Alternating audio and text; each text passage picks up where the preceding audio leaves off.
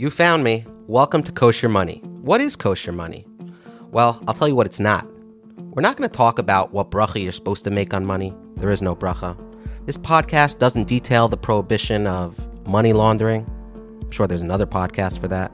And this podcast certainly won't get you into the good graces of your mother-in-law. That's beyond repair. So, what is kosher money? The world of personal finance is complicated. And when you think about that as an Orthodox Jew, it can get a little bit more complicated. There are topics we're going to cover here, whether it pertains to budgeting, investing, savings, expenses, topics and dialogue that we need to start having yesterday. And I hope Kosher Money sheds a little bit of light, helps you navigate this world a little bit better, and we'll all be in a much better place. I'm excited to partner up with Living L'Chaim, a network started by my brother Yaakov, a network that's attempting to create a bit more happiness in people's life, live a little L'Chaim. We're partnering together with Living Smarter Jewish, a project of the OU.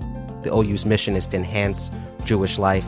And there are topics here that we need to cover. We'll see you on the other side. Let us know what you think. Don't forget to subscribe, whether it's YouTube, Netflix, wherever you're going to see us, podcast networks, VCR. We're ready.